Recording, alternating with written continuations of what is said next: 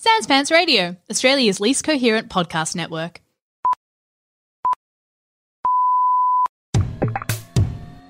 Hey, what's up? It's Thomas Nicholas, also known as Kevin from American Pie. And when I'm not going the growl, which I think is better known as the tongue tornado, I'm listening to the Total Reboot with Cam and Alexi.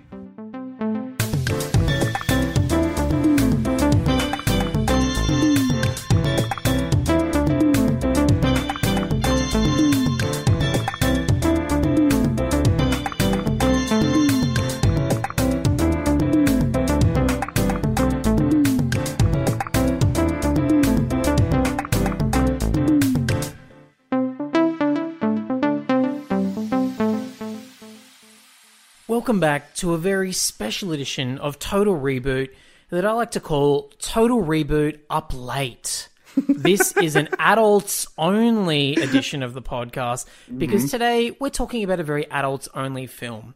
Hi, I'm Cameron James.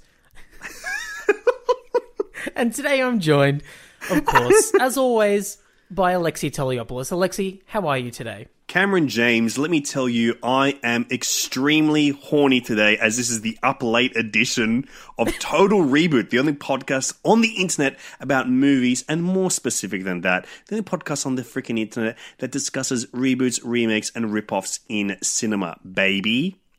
Especially ones that are adults only, such as today's episode. And this, much like those adults-only episodes of The Simpsons, is scintillating, titillating, and sexy.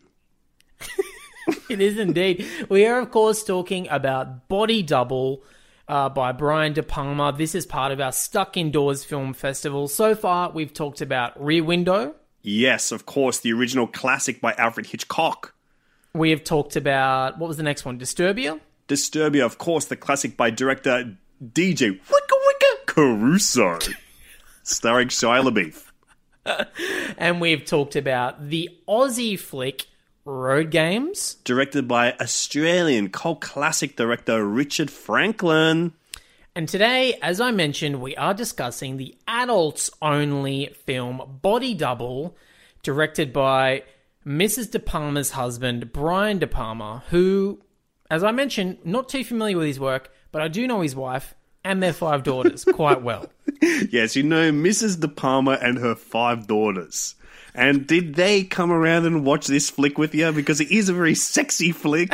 It would not be astray, and Brian De Palma might in fact be proud if his wife and daughters were to visit you during this one. Sadly, I did watch it alone. Oh, wow. Alone. I was not visited by the lovely lasses, but but who's to say they won't drop by later on? You never know. Exactly. You never know what can happen on Total Reboot Up Late. The sexiest podcast about sexy freaking grubster movies. This is an interesting one for us to talk about because it is the closest that I can relate to being stuck indoors, because this man in this film is not stuck indoors by means of broken leg or by means of tracking device on his ankle or by means of being a trucker. He's literally just stuck indoors because he's sad. He's sad and an out-of-work actor, much like many people are in this day and age. Anyone that's... This is the most relatable one because it is so about a guy in the arts, completely out of work, bored out of his mind, trying to find stuff to entertain himself with. Yeah, exactly. I'm actually really looking forward to talking about this because I'd never seen it, and I think that I had avoided it for a long time, largely because of the front cover of the VHS and DVD that I would see at the video shop when I was a young man. I'd go up to Video Easy or Local Video, and I would see this cover. It's a very distinctive cover. Very distinctive. You've got a partially nude Melanie Griffith, I believe, on the front cover. Cameron, dare I say it, it may just be a body double for this poster. it very well could be a body double. You can't really see her face, and you're looking at her through some Venetians and some Venetian blinds, and a hand is reaching up, a silhouetted hand, and is pulling one of the blinds down to try and expose more of her. And as a young man seeing this cover, it made me feel all sorts of feelings that I will describe to you in great detail right now. Yes, okay. We're dying to find out what was happening. What was the chemical imbalance? How it was bubbling up within you during this? We're dying. We're on the edge of our seats, waiting to hear how this happened, and if perhaps Mrs. De Palma and her 5 daughters came to relieve you in some way of the burden that you were carrying while seeing this beautiful red and black silhouetted poster. But I associate it largely with shame, because I remember being caught looking at the cover by my mum and just her going, "Oh, put that down." And I was like, yeah, I know. I thought it was something else. I thought it was a cartoon or something. So embarrassing. So I've kind of like always associated this movie with guilt and shame. And then now that I've watched it and I didn't feel any of those emotions, but I realized that is also what the movie is about. It's Absolutely. like largely about guilt and shame and repressed sexuality and all that kind of shit. So I think it'll be kind of fun for us to dig into this and maybe dig up some of our own feelings from our pasts. I think so. I think De Palma is someone for you and I to talk about, is an absolute joy for us to discuss on this podcast. We did him back in the day when we talked about Mission Impossible, I think would have been the last time we talked about him. And of course, Scarface is a remake. We'll cover that one day. The Untouchables, one of our favorite films, Shared, is a remake of a TV series, or a reimagining of the Untouchables TV series. Carrie's been remade. He's someone that, thankfully, we will never run out of options to discuss on this podcast. But I think the reason that... isn't Blowout also... Blowout and Blow Up. Fuck, dude, we should do that almost immediately. I'd love to cover that on here. Yeah, that would be awesome. That'd be really fun. But he's one of those guys that he's really fun to talk about in this exact manner, because he wears his Hitchcock influence on his sleeve, and he, more so than any other filmmaker, apart from maybe Hitchcock himself, Mel Gibson, Quentin Tarantino, also wears his psychosis on his sleeve and his fetish on his sleeve, and is able to create those things. Like, he really shares a lot about like his turn-ons, turn-offs, his psychosis, his psychology through, and makes it extremely cinematic and glorious through like this incredible cinematic language that he employs. And I think he's fascinating for that reason. Like, no one other than Hitchcock captures the sense of voyeurism like De Palma does. Man, if he was any less good a filmmaker, he would be pure shit. Absolutely. His films would be garbage trash. Like, absolute trash. But unfortunately for us, he is incredibly gifted cinematically. And I don't know if he had a background as a cinematographer or something, but he has the best eye. It's like the most interesting films to watch if you're into, like, I don't know, cool cinematography. I reckon these are the go-tos. I love Mission Impossible, the original.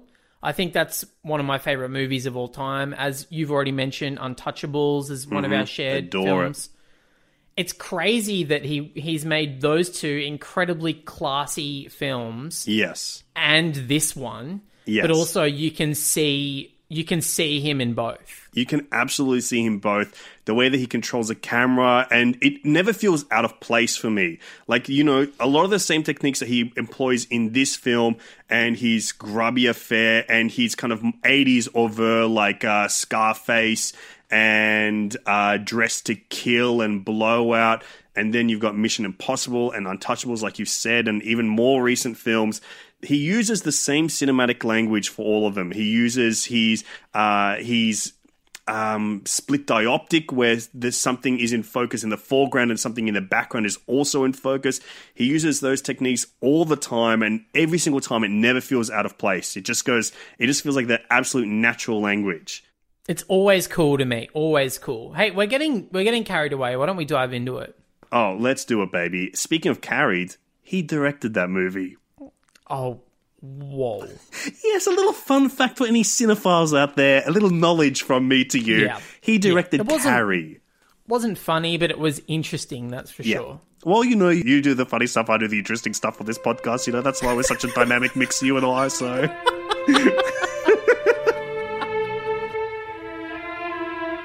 He thought he was watching her, but she was watching him.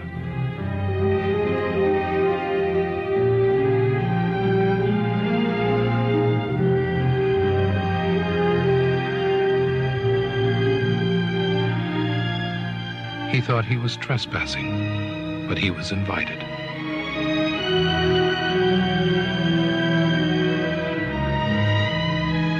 He knew he had gone too far. He couldn't stop.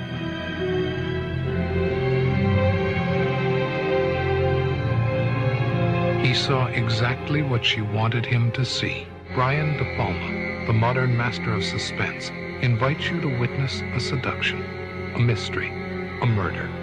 Body Double. You can't believe everything you see. Body Double, 1984, directed by Brian De Palma. You can't believe everything you see. Ooh, mama. How do you feel about that tag? Exciting, horny, turned on. Let me sit down. Mrs. De Palma, can you wait in the lobby? We may need you. After losing an acting role and his girlfriend, Jake Scully finally catches a break. He gets offered a gig house-sitting in the Hollywood Hills. While peering through the beautiful home's telescope one night, he spies a gorgeous blonde dancing in her window.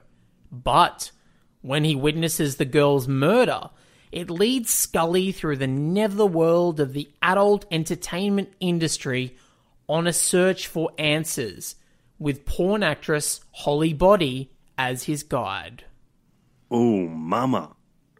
That's some heady stuff there, dude. Truly. Heady stuff. Now, I want to know from you, you'd seen this movie, I had not. What were your initial thoughts when you saw this film? Yeah.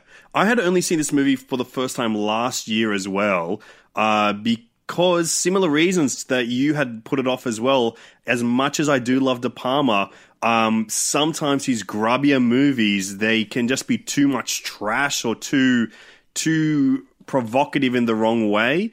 And so I put Body Double off because it had like a controversial reception that I'd known about for a long time. But I found my Letterboxd review from last year when I first saw it, and I think I captured it pretty well.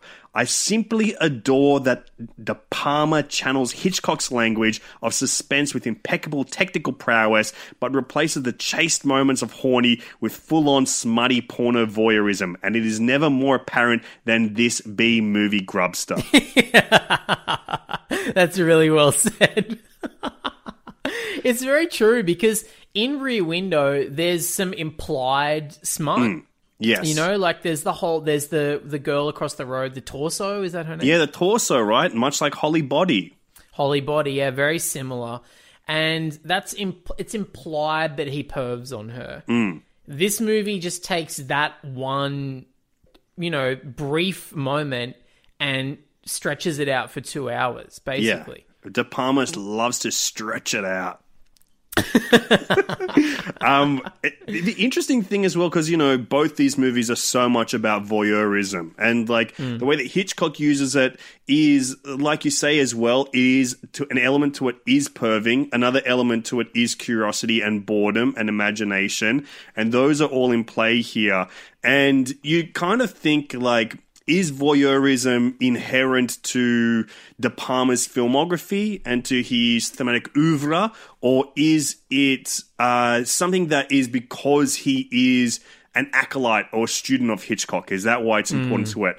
And I have an answer for you, because I love De Palma so much. A couple of years ago, maybe 3 years ago now, at the Sydney Underground Film Festival. A film premiered there called De Palma, which is like, I think that's very in fashion these days, where there is a long, full, incredibly well-made feature-length film that is a documentary chronicle where it is based on interviews with a filmmaker going through their entire filmography.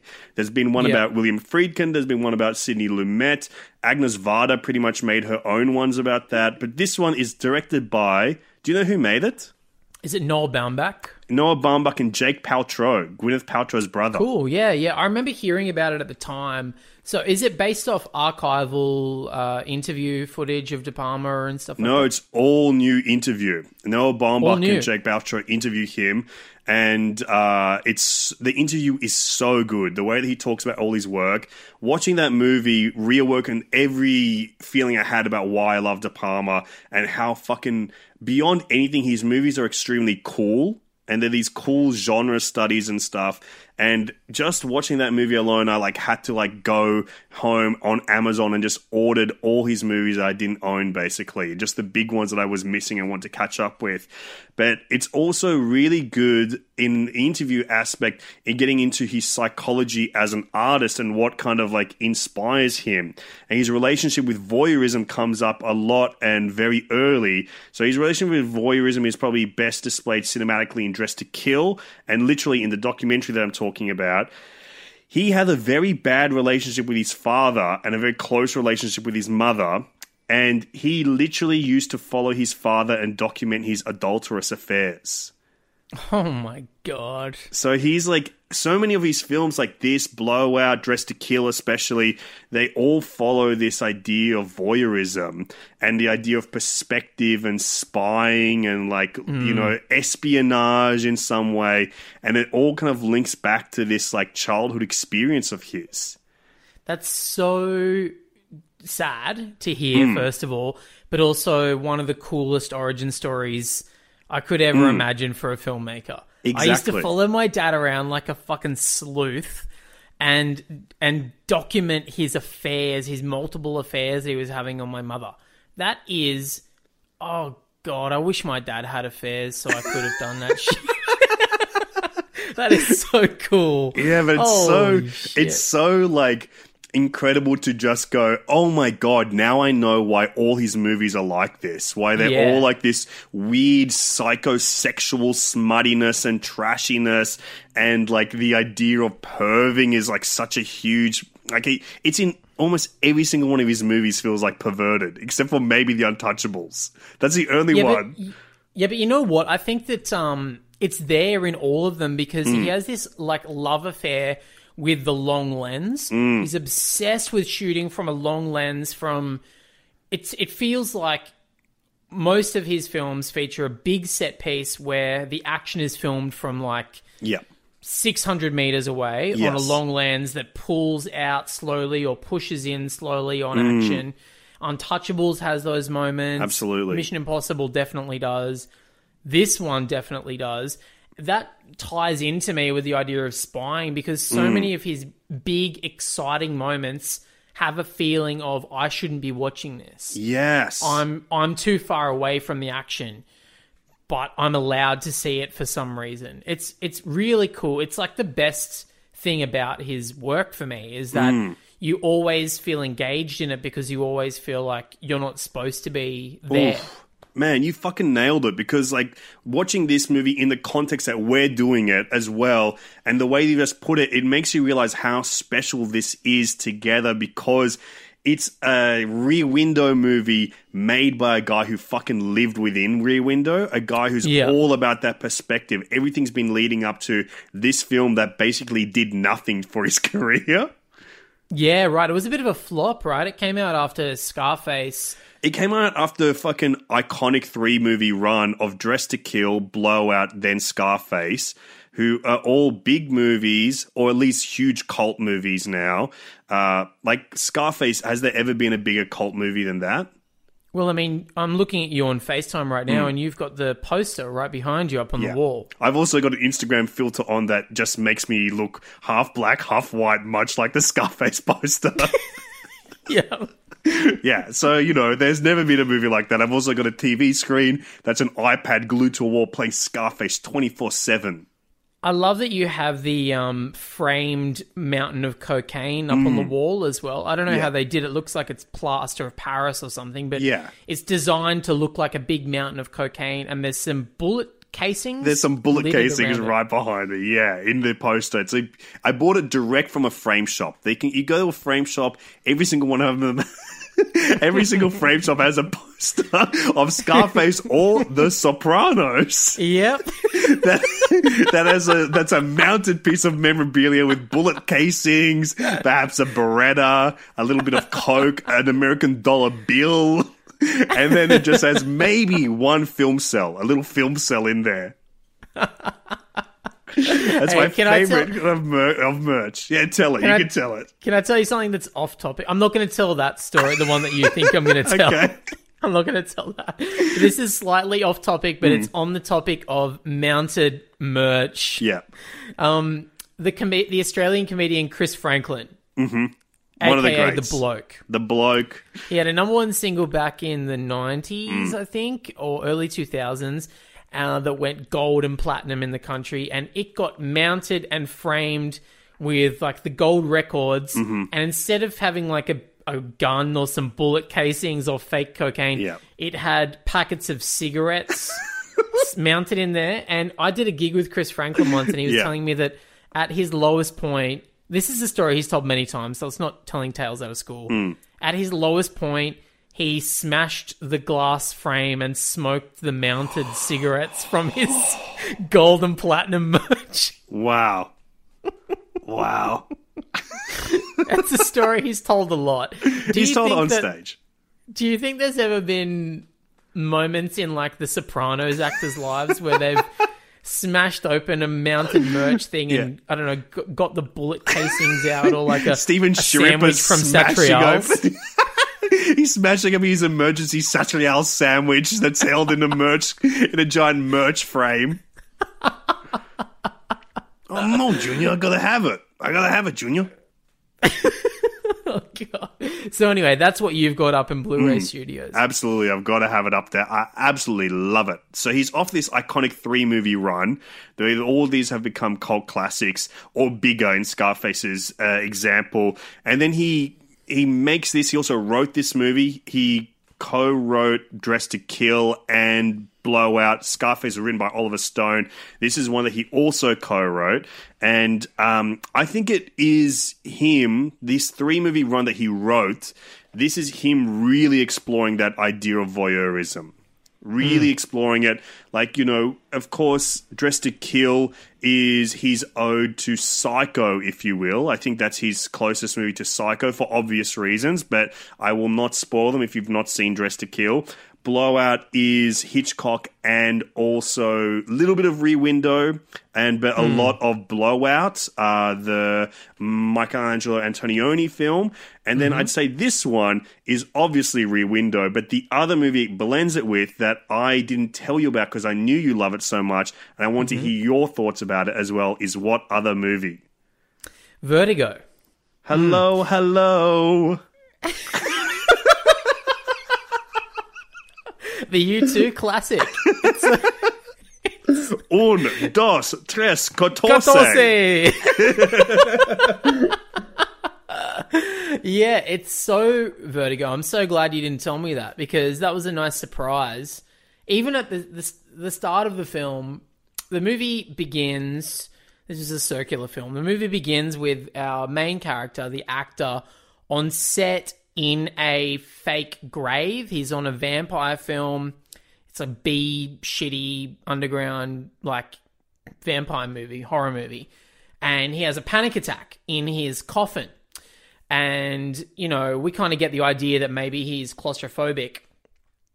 It took me 55 minutes before I realized that was going to be the driving point of this film, which is at the midpoint of this movie, basically, it switches from being a passive, like, Rear Window observer movie to an out-and-out Vertigo riff, but instead of being afraid of heights, this guy is terrified to the point of incapacitation by tight spaces.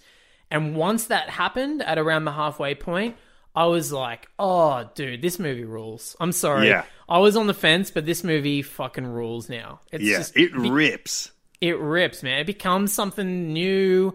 It's like an exciting riff on the whole Vertigo thing, because there's way more likelihood that you're going to find yourself in an elevator or a tunnel or like a crowded room than you are going to be on the top of a building or something like that. And So as well, it was- it's like the body double element is also is also like that idea of Vertigo, where he's on this chase trying to find out the identity of someone as well. Yeah, I loved that. Once all the mystery elements started coming into play as well, like potentially these people aren't who they say they are, and maybe he's been put in this position to spy on this girl for a reason. Once that all started coming into it, I was like hooked. I loved it. Yeah, I think this is a really cool movie. One thing that we haven't touched on yet is something that I don't really remember until I watched it this time and was surprised by, is that I think this movie is a fucking comedy. Like, it's a freaking comedy. It's funny the whole way through, and it's almost like De Palma's parody of himself. Like, it takes itself very seriously, but also it's got funny characters, it's got jokes, it's got weirdo lines. And I was trying to find like some information about De Palma and comedy, and I remembered this review that Pauline Kael, who's like one of the all-time great film critics ever. If you're not familiar with Pauline Kael, find some stuff on her, because she has written some of the best reviews of all time. And this is a review that's always stuck with me. It's her review for The Fury, which is a movie that Brian De Palma made just after Carrie. And she was probably his biggest champion. Like, she loved Brian De Palma, and I think for him, as a director, a filmmaker who makes so many movies that teeter often on the edge of misogyny, and many times just openly, or not openly, but in a weird artistic sense, are movies of misogyny or about misogyny, and or about misogynistic characters. So it was, I think, very good for him to have a critic like her in his corner. And this excerpt compares him to another Hitchcock acolyte, Sir Steven Spielberg, who is. It's a shame that he doesn't have a Rear Window parody or riff that we could chuck into this, because I think his relationship with Hitchcock is also very apparent and open and interesting. Also, a fun little side note: Steven Spielberg in film school did his director's shadowing with Alfred Hitchcock. On the film Topaz, the film Topaz, with another film student who also did that, was Richard Franklin on the same movie. Man, what the fuck? We've talked about this last time, I think, but that USC film school, it's just absurd. Like, why the fuck? What were we doing over here in Australia? We should have gone to USC, man. We should have gone there. I wish my dad cheated on my mum, and I wish that I went to USC in the 70s. All right, let me read you this little excerpt. De Palma is the reverse side of the coin from Spielberg. Close Encounters gives us the comedy of hope, The Fury, the comedy of cruelly dashed hope. With Spielberg, what happens is so much better than you dared hope that you have to laugh. With De Palma, it's so much worse than you feared you have to laugh. Yeah, that's interesting. I like that.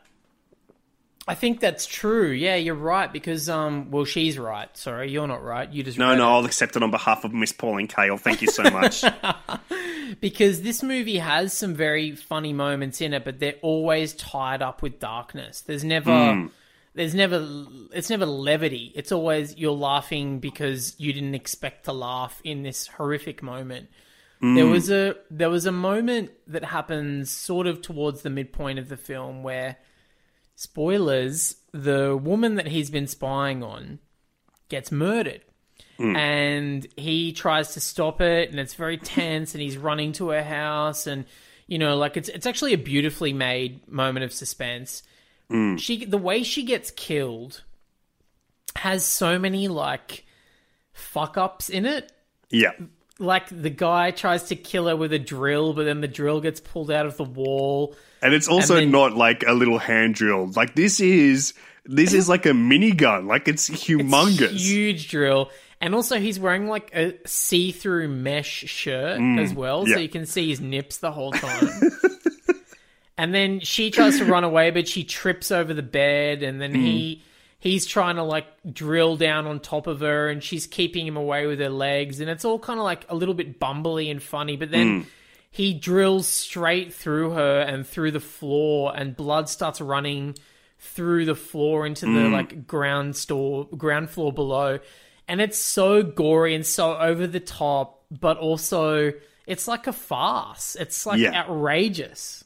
It's really goofy and weird. I started laughing. I was like, come on, are you serious? I think that's that Pauline Kael quote where it's so cruel and over the top that all you can do is laugh at it, because how can you take that seriously? You can't. And especially, it's the evolution of everything he was doing. The last 3 films that we talked about, they were all challenged for being too sexual or too grotesque by the classification board, like getting X ratings. Like he had to go back with Scarface like 3 times with different cuts of the movie, and it's still got an X or R rating.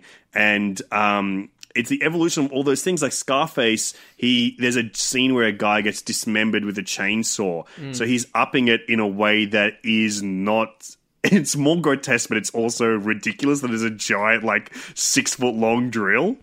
Also, could there be any less subtle metaphor in all of cinema than this woman who has only been sexualized this entire film? Literally. She's a dancer in the window. Getting literally like drilled to death, being penetrated by this giant phallic drill, while the guy helplessly watches, like he's impotent to stop it. You know, like it's the most like unsubtle metaphor on impotence and voyeurism, and the whole movie is about a man who can't perform. Yes, literally, he's a shit actor. Like he's a bad shit actor who can't complete the scene. Can't perform, and the only way he feels power is by watching women and watching people, and he tries to save her, but he can't stop her from being like drilled by this giant fucking dick, and then at the end he has to learn how to perform. It's basically a movie about how to come. Oh my god, dude, it so is. And it's the big set piece of the movie, Alexi. Yes, the big set piece of a movie is all of that. It's like, oh my god, he's a psychological director. Like all of this is his own like neuroses, and he makes it into like this incredible like thriller that's funny and weird. And I love that lead performance this time now watching the movie, because it's this actor called Craig Wasson, who I'm not too familiar with. He's done a few other notable films, but he is this really good looking man, but he's basically playing against his looks in this entire film, because he's like a kind of like classical movie star look, matinee idol from the 1940s. Really, like not like someone who's incredibly masculine, but has like good movie star looks. And he's playing against that, playing like this fucking, like is dressed like Woody Allen the entire movie. Like he's wearing like a light denim shirt, chinos, and like a corduroy jacket. That's his look throughout most of the movie. He's so nebbish and meek, and there's this level of purpose behind his like purposely bad acting that makes his failure as a professional actor and him basking this awkwardness. And it makes like the way that he begins his career as a voyeur, it's so repulsively innocent, the way that he's staring at her, that it feels gross, because he's like this, he's a man, it's not like a boy, he's a fucking man staring at this woman, and the innocence of it is so repulsive. And I love that it's underscored by this really sweet and charming, almost inspirational music by Pino Donaggio that is so weird. What a weird choice, but it just works for who this character is.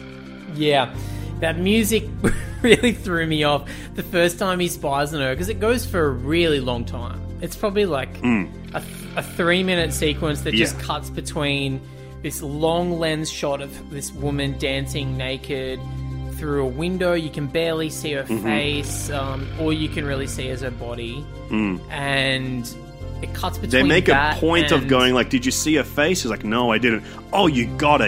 I wish you saw it. She's a real knockout." And that's that's like a little hang-on point for the rest of the movie. But then, like, every time it cuts back to the guy, like, looking up from the telescope in shock, and there's this really bright kind of, like, lovely score underneath it, it does feel like, I kept watching it being like, am I supposed to like this guy? Like, he's literally a peeping Tom, but the music and the cinematography and the performance is telling me that this is a hero moment. Like, this is him finding himself, sort of thing. It is like a hero moment. It's like a freaking John Williams like little hero score coming in. Those little twinklings that this guy's onto great things. And it's him staring through a telescope at a woman basically masturbating. Yeah, it's crazy. But then, like, so it took me a while to get into it because of that, because that was happening, and I was just like, man, this is icky. But then at that, like I mentioned, around like 40 minutes, 50 minutes was when I really locked into the movie.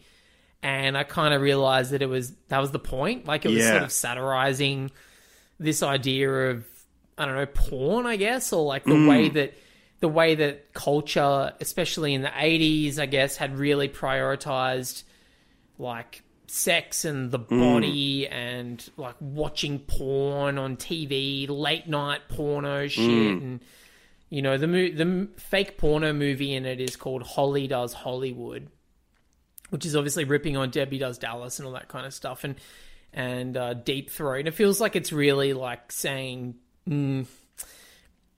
very mixed things about that culture. It's saying like, this is undeniable, it's part of our culture, we have to accept it, but also, isn't it fucking gross that we all just watch porn all the time and we don't even think about who these people are? Oh, man. Maybe let's take a little break and then dive straight back into that point. Meow, meow, meow, meow, meow, meow, meow. We're taking a little break here for a moment, cats and kittens, to plug a very special Total Reboot Presents mini-series called Why Is Cats? Why Is Cats is a new podcast hosted by myself, Cameron James, and our good friend Ben Elwood, where we watched the movie Cats a bunch of times and we interview a wide variety of people all about it. Alexi, we even interviewed you. You guys interviewed the absolute fuck out of me for this podcast. It was so much fun. It's a really fun mini-series that you and Ben Elwood are putting together. It's going to be about 6 or 7 episodes, you say? Yeah, it's a short little thing, but we go deep. We started by watching it by ourselves. Then, of course, we brought you in for this current episode that's out now. And then we go deeper and deeper into the Jellicle world. We interview comedians, Broadway stars, musical theatre actors, academics, visual effects artists, and a couple of people that worked on the film itself. All to get to the bottom of why this movie was a failure, why it even exists, and what the fuck is it? Oh, before we have a listen to a bit of the trailer, I just want to state for the record that you are doing this with an incredible amount of love. You are obsessed with this movie in a very positive and loving way. Big time. I went in wanting to hate watch it, but couldn't, because it's the most unique film that I've seen in like 15 years. There's been nothing like this. And I just had to admire it. There's no way around it. You can say it sucks if you want, but you have to admire that it's its own thing and there's nothing like it. I knew it was going to be bad, right? But I thought it would be funny bad. Hi, I'm Cameron James from the movie podcast Total Reboot. But it wasn't. It was the sign of the collapsing civilization around us. Welcome to my latest frickin' obsession. I think Cats is about... So I think there's a whole bunch of cats who all hang out together called Jellicles. About the Jellicle universe. They're a gang. who get together in an alleyway It's about cats. I couldn't tell you the plot. to like sing their songs with each other. They do a little dance. Oh, God. For the chance to die. That's the whole deal. Why does it exist? That's what we're trying to figure out. Join me and my good friend Ben Elwood On this Jellicle journey. Why Is Cats? Coming soon to the Sans Pants Radio Network.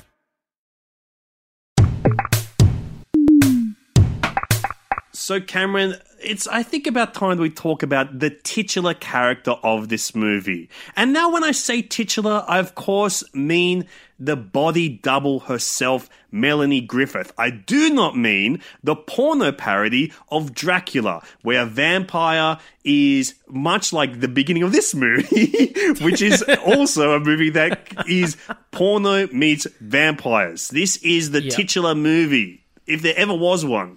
Absolutely. You don't mean the titular franchise, which was huge in the 80s, around the era that this film came out, starring a very hypersexual vampire named Titular who has fangs for nipples. Yes, when you and say she sucks men dry. Yeah, she sucks men dry. When you say titular, you mean titular, as in the title role of this film.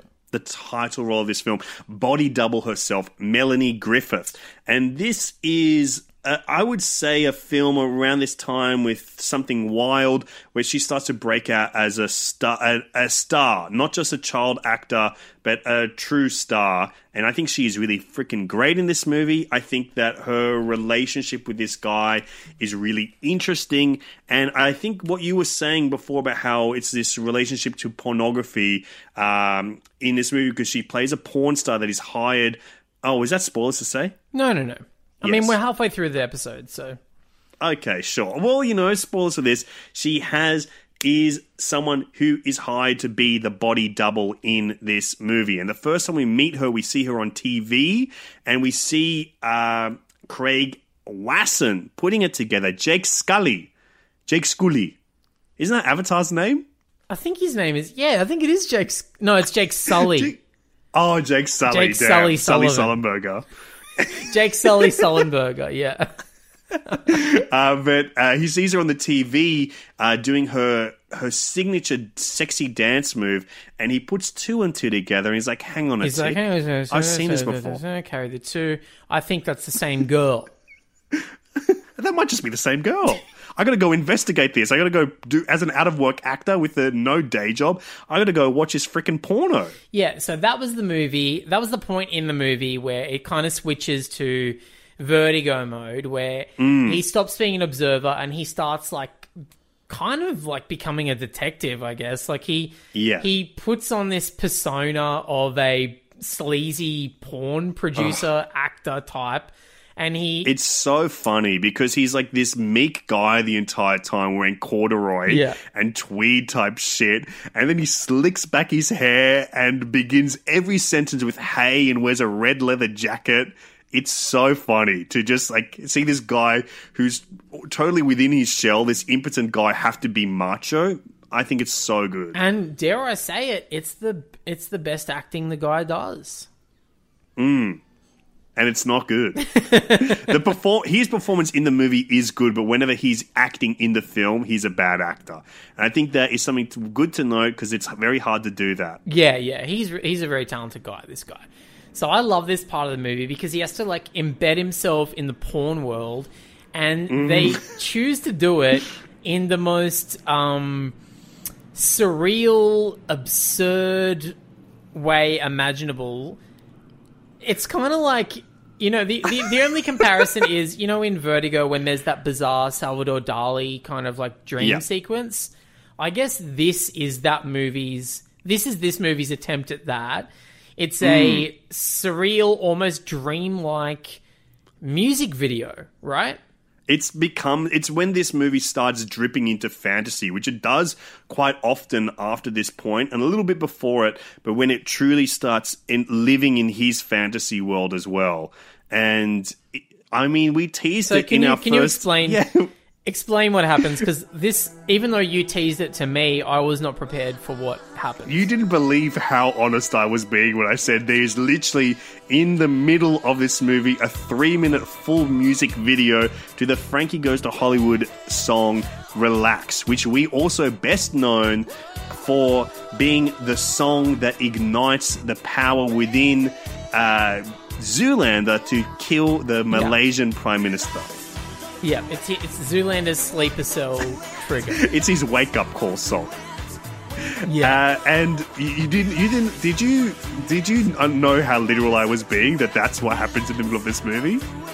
I think in my head, I thought it was going to be like in Rocky IV when there's a James Brown performance in the middle of the movie where James Brown plays Living in America in full for 5 minutes. For 5 minutes. So I thought that it was going to be at a club and he's like tracking the girl through the club in slow motion and Frankie Goes to Hollywood are playing on stage for the whole song. I did not realize that what I was going to get was literally a music video where people are lip syncing to the song and there's choreographed dance going on around them and our character is wearing like an exaggerated version of his own costume. With big Woody Allen glasses. Yeah, it's like, it's truly bizarre. But it's also a way it's a way of De Palma to artistically interpret cinematically a pornographic shoot. So it's like, it looks like a music video, it looks like a very new wave MTV-style music video, but it's meant to symbolize what is happening is that he is fucking her in a porno, basically. Yeah. And the way this kind of came about in blending reality and fantasy is because at this time, Brian De Palma was watching a lot of music videos on MTV because he was writing a frickin' Jim Morrison biopic that never happened. He would later go on to be his Scarface collaborator, Oliver Stone's big project with The Doors. The Doors, Valerie Kilmer, right? Yeah. It sucks. God, I hate that movie. So this gave him the idea of filming the porno production as a new wave music video. He was introduced to Frankie Goes to Hollywood, who were big fans of his work already. So it was also filmed as a kind of promotion, so the music video could also be aired on MTV. But by the nature of this clip, as soon as they saw it, that plan was quashed, and it is not the official music video because it's too horny, too gross for TV. Hey, can I also just point out that the main hook of this song is relax, don't do it when you want to go through it. Relax, don't do it when you want to come.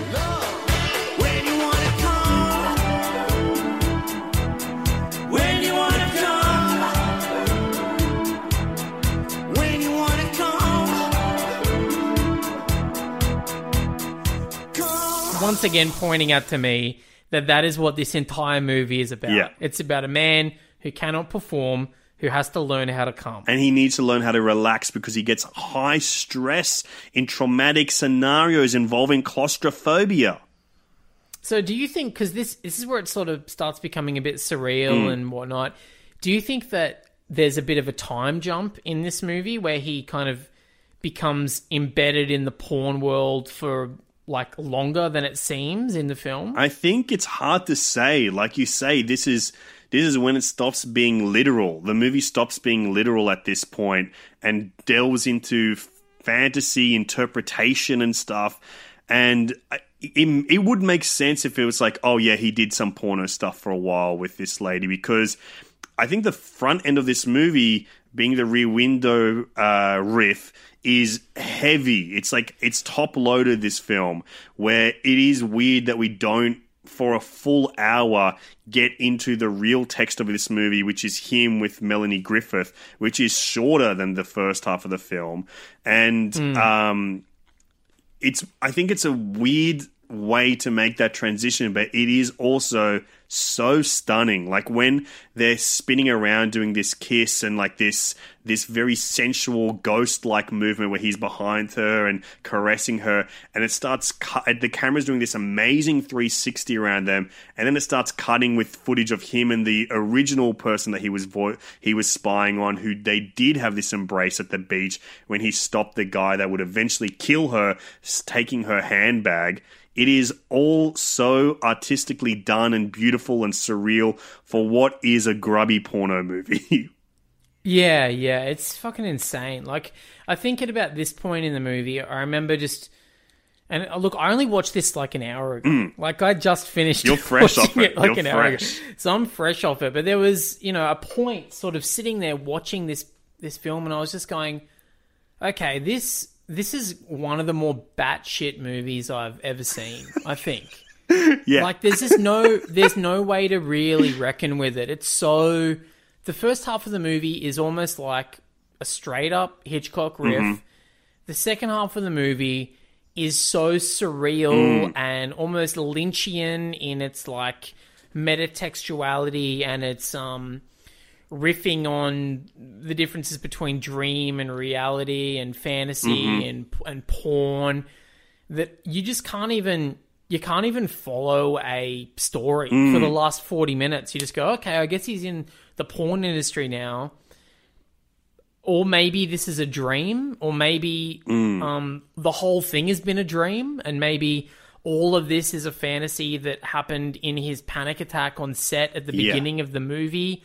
There's no real answer, and there's no way of knowing what you're supposed to take away from this movie. And especially when like the climax of this movie is this great sequence where Melanie Griffith's character is being buried by someone who we learn to be the villain this entire time. The actor is Greg Henry, G-R-E Double G Henry. Double G, you rarely see a double G Greg. Never see a double G Greg. He might be the only one. Yeah, I don't like it. I love it. I think it's exciting and weird.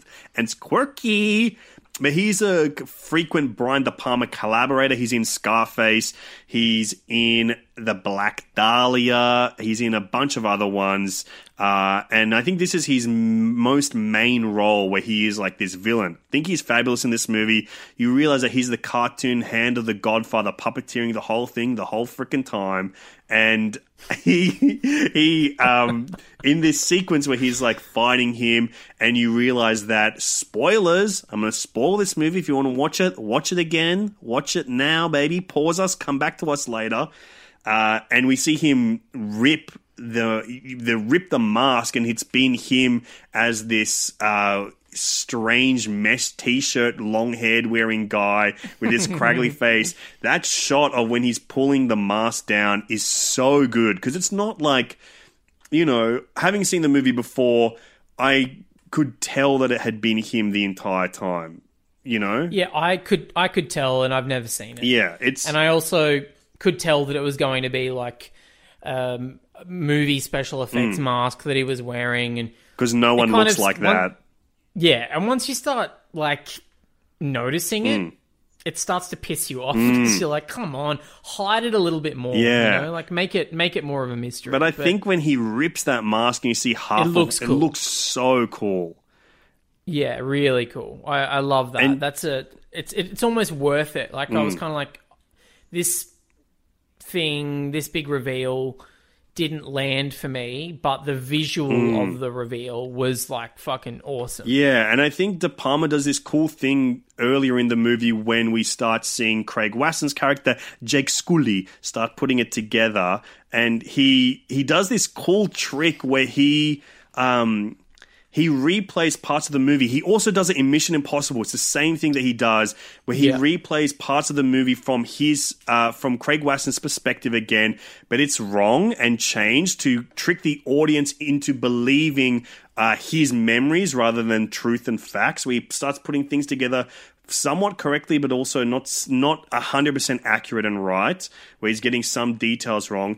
It's such an interesting way to do it. And then we've got that awesome sequence where in the middle of him being buried, he flashes back and like relives this another false moment, which is him performing in the film where he's also in a coffin being buried as this vampire.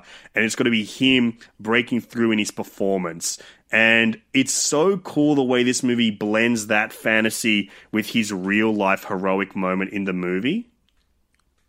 Yeah, I did like that a lot, but I was left with questions.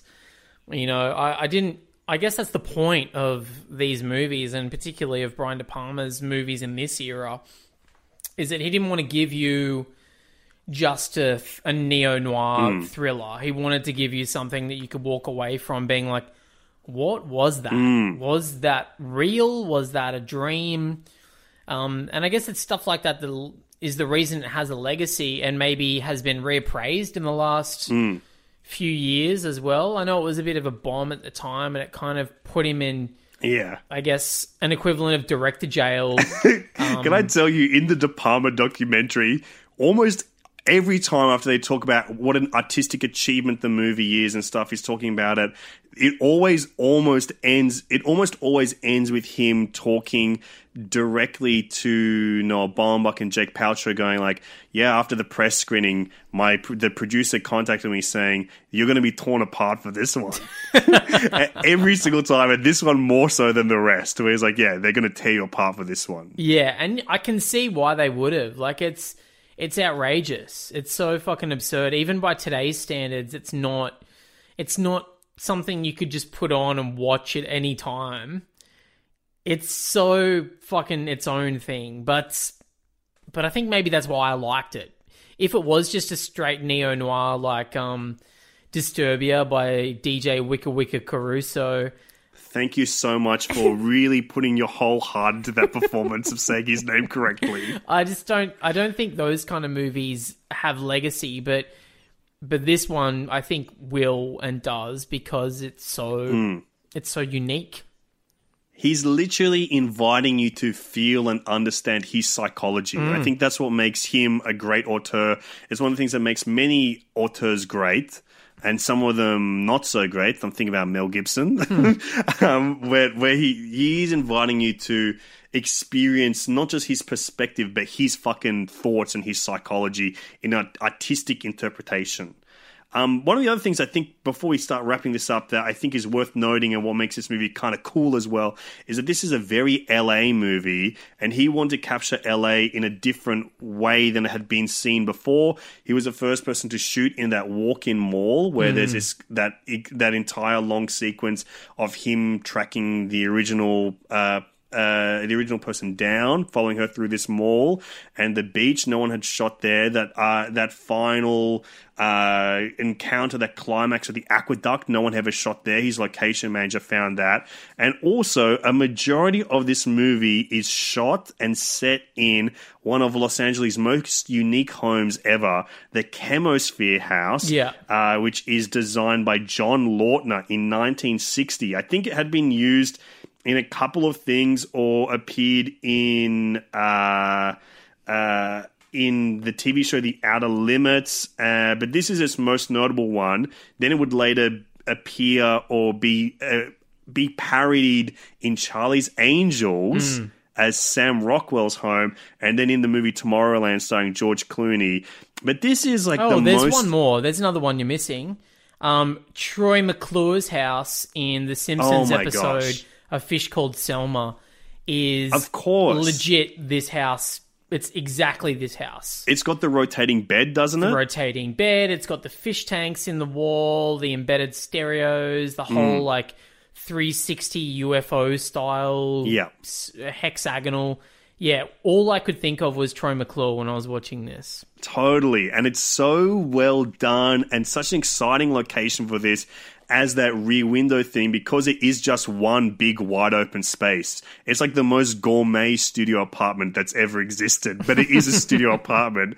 And so you get the idea of the geography in there, you get the idea of the world that he's living in, and this is just a place that he's house sitting, and he thrives there. He becomes a new sexy man from it.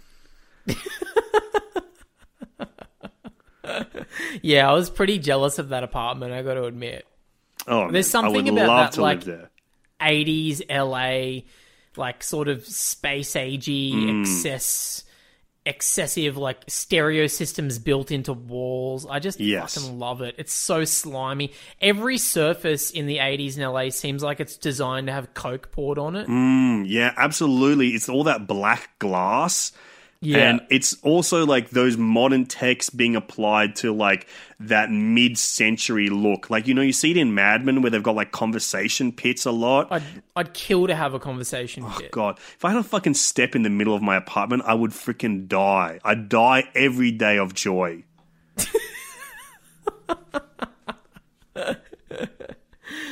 Well, I pray that never happens to you, because I'll have to get a body double to replace you here on Total Reboot.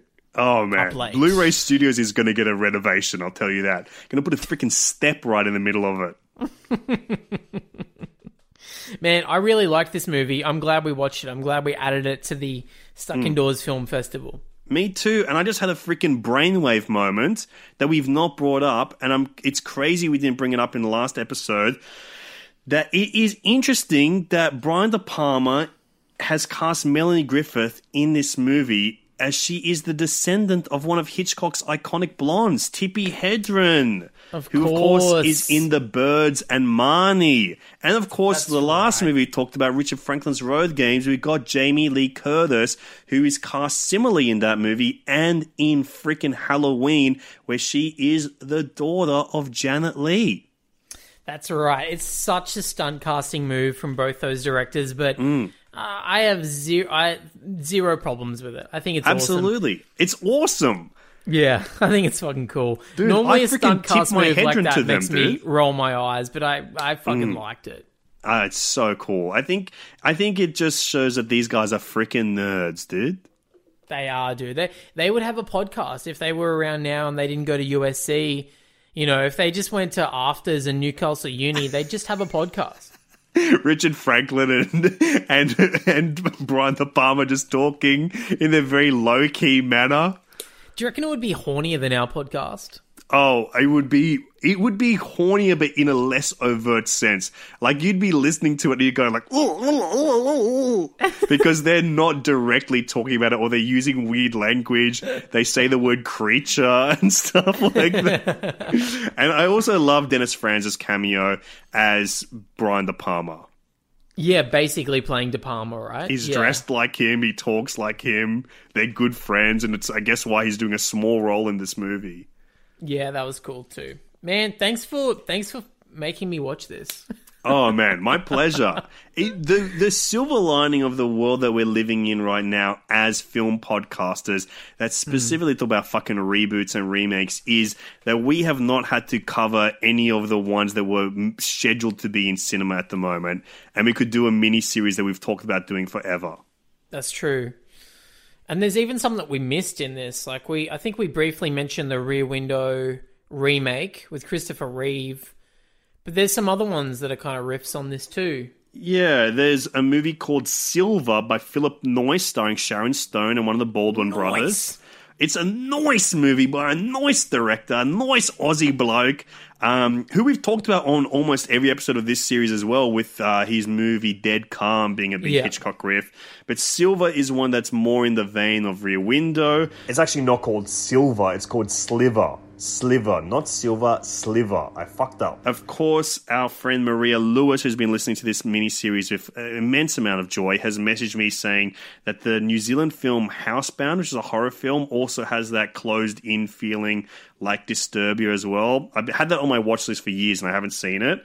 I guess it's not exactly it, but I guess Panic Room has that trapped-in feeling as well, and Finch is another Hitchcock guy as well in the way that he plays with tension. Yeah, that movie's fun. I actually rewatched that recently. It's cool, man. It's freaking cool, man. It's one of the Cool Man movies. If you're a cool man, you'll watch it. For sure. It's cool, man, and it has Joker in it.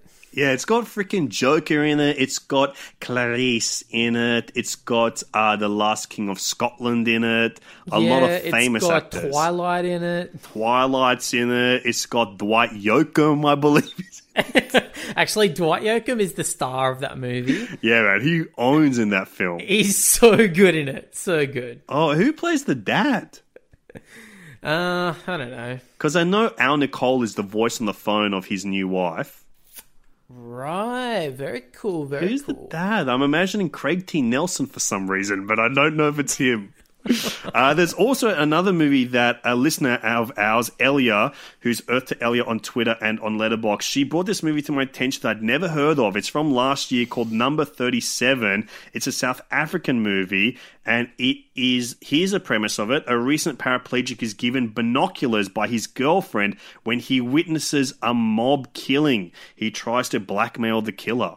Sounds really cool. It's got great reviews. I'm definitely going to try and track that down. Couldn't get to it in time. It was too difficult to get. And also, later this year, there's a freaking new movie coming out called The Woman in the Window. Agoraphobic Dr. Anna Fox, played by Amy Adams, witnesses something she shouldn't while keeping tabs on the Russell family, the seemingly picture-perfect clan that lives across the way. I've seen trailers for this. It's a big Universal movie. It's a big studio movie coming to cinemas this year. It is still currently scheduled for a release in May this year, but likely that will get pushed or it will come out digitally. It's directed by Joe Wright. What do I know Joe Wright from? Joe Wright did Atonement. He did That's right. Anna Karenina, Pride and Prejudice. He did that horrible Pan movie. He did Darkest Hour. He did Hannah, The Soloist. I'm interested in this movie because it has a phenomenal cast. It has got Amy Adams, of course, playing the lead, and Julianne Moore and Gary Oldman as the couple across the way. Also got Tracy Letts and Wyatt Russell and Anthony Mackie and Brian Tyree Henry, Jennifer Jason Leigh. My God, this is an all-star cast movie. Yeah, that's a good cast. And also, I think that it's interesting because it does something that I was thinking about when I was going to pose the question to you. In what would you like to see in another riff on Rear Window? And for me, thinking about that, I was like, a female perspective would be something, especially because all the movies we've talked about, especially this one, have been very leery from that male gaze. And I thought maybe a female perspective would be something really welcome to it in either a director or a writer or a star. And I guess that's what makes me excited in The Woman in the Window, in a sense. Yeah, that's a cool idea. That would be interesting. You're right, because so far everything we've seen has been the man looking at a woman, which is like, you know, even when it's commenting on itself, it's still pretty fucking grimy. Yeah. Like this movie was, even though it was making fun of itself in many ways, it still had 3-minute long sequences of just Melanie Griffith nude dancing. So that would be cool. I'd like to see that. Or the only other option would be if someone wants to buy the rights to my story of spying on my neighbours across the way when they had a fight and she threw a bunch of his pornos out the window. That would be another version I would like to see on the big screen. Well, dude, why don't we make that freaking movie? We can do that one. We can make that one in ISO while we're out of ISO. We can do it. Yeah, that's true. We'll shoot it on iPhone. Yeah, exactly. We shoot in iPhone. We get access to their apartment. But this has been a really fun mini-series to talk about something like some freaking good movies. It has been cool, man. And it's also been cool that people have been talking about it in our Patreon group, you know, as well. Like, I hadn't seen most of these movies before. I'd only seen Rear Window. So I'm discovering it along with these guys, and it's been fun having discussions on the Facebook group about it. And we're getting lots of messages from people that had never seen Road Games discovering it and saying how fucking good it was. That is awesome, because a lot of time on this podcast, as much as we love to be about the discovery of cinema and helping introduce people to movies, a lot of time covering these reboots and remakes, we're either covering some of the biggest movies of all time and some of the biggest flops of all time. So helping people discover things has been really nice with this one. Hitchcock's movies have been reinterpreted and reimagined many other times. I would love to do some more Hitchcock episodes in the future sometime. Yeah, did we do Psycho? We've done Psycho.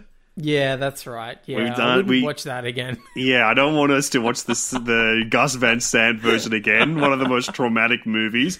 But Rebecca, the only Hitchcock film to win the Best Picture Oscar, has a formal remake coming out this year as well by Ben Wheatley. Interesting. I just feel like it's such a ballsy move to remake one of the most iconic filmmakers' films. It'd be like if someone started remaking Scorsese. I think it would just be, it's almost sacrilegious. It feels weird and wrong. Like, you know, at least with Gus Van Sant, he's like calling his shot, where he's like, I'm remaking it, and it's an experiment. Ben Wheatley, I think, is a good director. He did A Field in England and Free Fire and High Rise and stuff. So he's an interesting auteur working today. So I am interested to see what he does in adapting this book again. But I like seeing like these interpretations like we did on this one now, where it's been interpretations of the text. Like I would say the closest thing to interpretation of Rebecca, there's a few, but the best one I would say is Phantom Thread. Have you caught up with that yet? No, I've still never seen it. Oof, man, maybe if that movie comes out, we should do our interpretations on that one too. Okay. Yeah, that sounds cool. Yeah, man. It's a cool man movie. Cameron, what do we have coming up next on the podcast? And next up on the podcast, we're going to do a very fun mini-series, double back-to-back, about one of our favourite comedies, the movie Dirty Rotten Scoundrels. Of course, it was remade last year as the movie The Hustle, starring Anne Hathaway and Rebel Wilson. We love that 1980s 8 version starring Michael Caine and Steve Martin. Very funny movie, but that in itself is a remake of a Marlon Brando, David Niven starring film called Bedtime Story. So next week we're going to be talking about Bedtime Story starring Marlon Brando and David Niven, and Dirty Rotten Scoundrels starring Steve Martin and Michael Caine. Then the week after that we're going to be doing The Hustle with Anne Hathaway and Rebel Wilson. If you want to find out what we're doing next on the podcast, follow us on Facebook, Twitter at Total Reboot Pod, or you can follow us on Twitter and Instagram. I'm at This Is Alexi, and you're at... I am Cameron James. Guess what? I deleted Twitter from my phone. No way. I'm not using it anymore. I find it sickening in isolation, but every now and then I am dipping in and retweeting. Yes, you tweeted stuff, a few times today. I've seen you tweeting already today. So you got I got angry. I got angry today. I was angry about celebrities posting videos from their homes. Their beautiful homes. Their gorgeous homes. They? Ellen, gorgeous home, Ellen. Horrible politics, though. I heard she's rooming with George W. Bush. She's in self-iso with the Bushes. Oh my God, that would be so funny. That would be so funny if it was revealed she was isolating with the Bushes. But that's a sitcom right there. And also, if you want to hear more from us, you can head over to patreon.com/Total Reboot and sign up for just $5 a month and get access to our bonus podcast where we have talked about recently Bart of Darkness, The Simpsons riff on Rear Window. And next week we've got an episode all about us giving total respect to Elizabeth Moss, the star of The Invisible Man. It's a lot of fun. I really love talking about her, and I really loved that episode. So head on over to Patreon, subscribe. It's only $5. It would really help us out during this bizarre time where we're not allowed to perform comedy because of government. The government has forbid us from doing comedy, much like the town from Footloose, which has been remade. Maybe we'll do that one day, because we're living in a Footloose world right now. So thanks for listening, and Alexi, thank you for joining me on Total Reboot Up Late. Oh, baby, it has been scintillating, it has been titillating, and it has been horny sexy.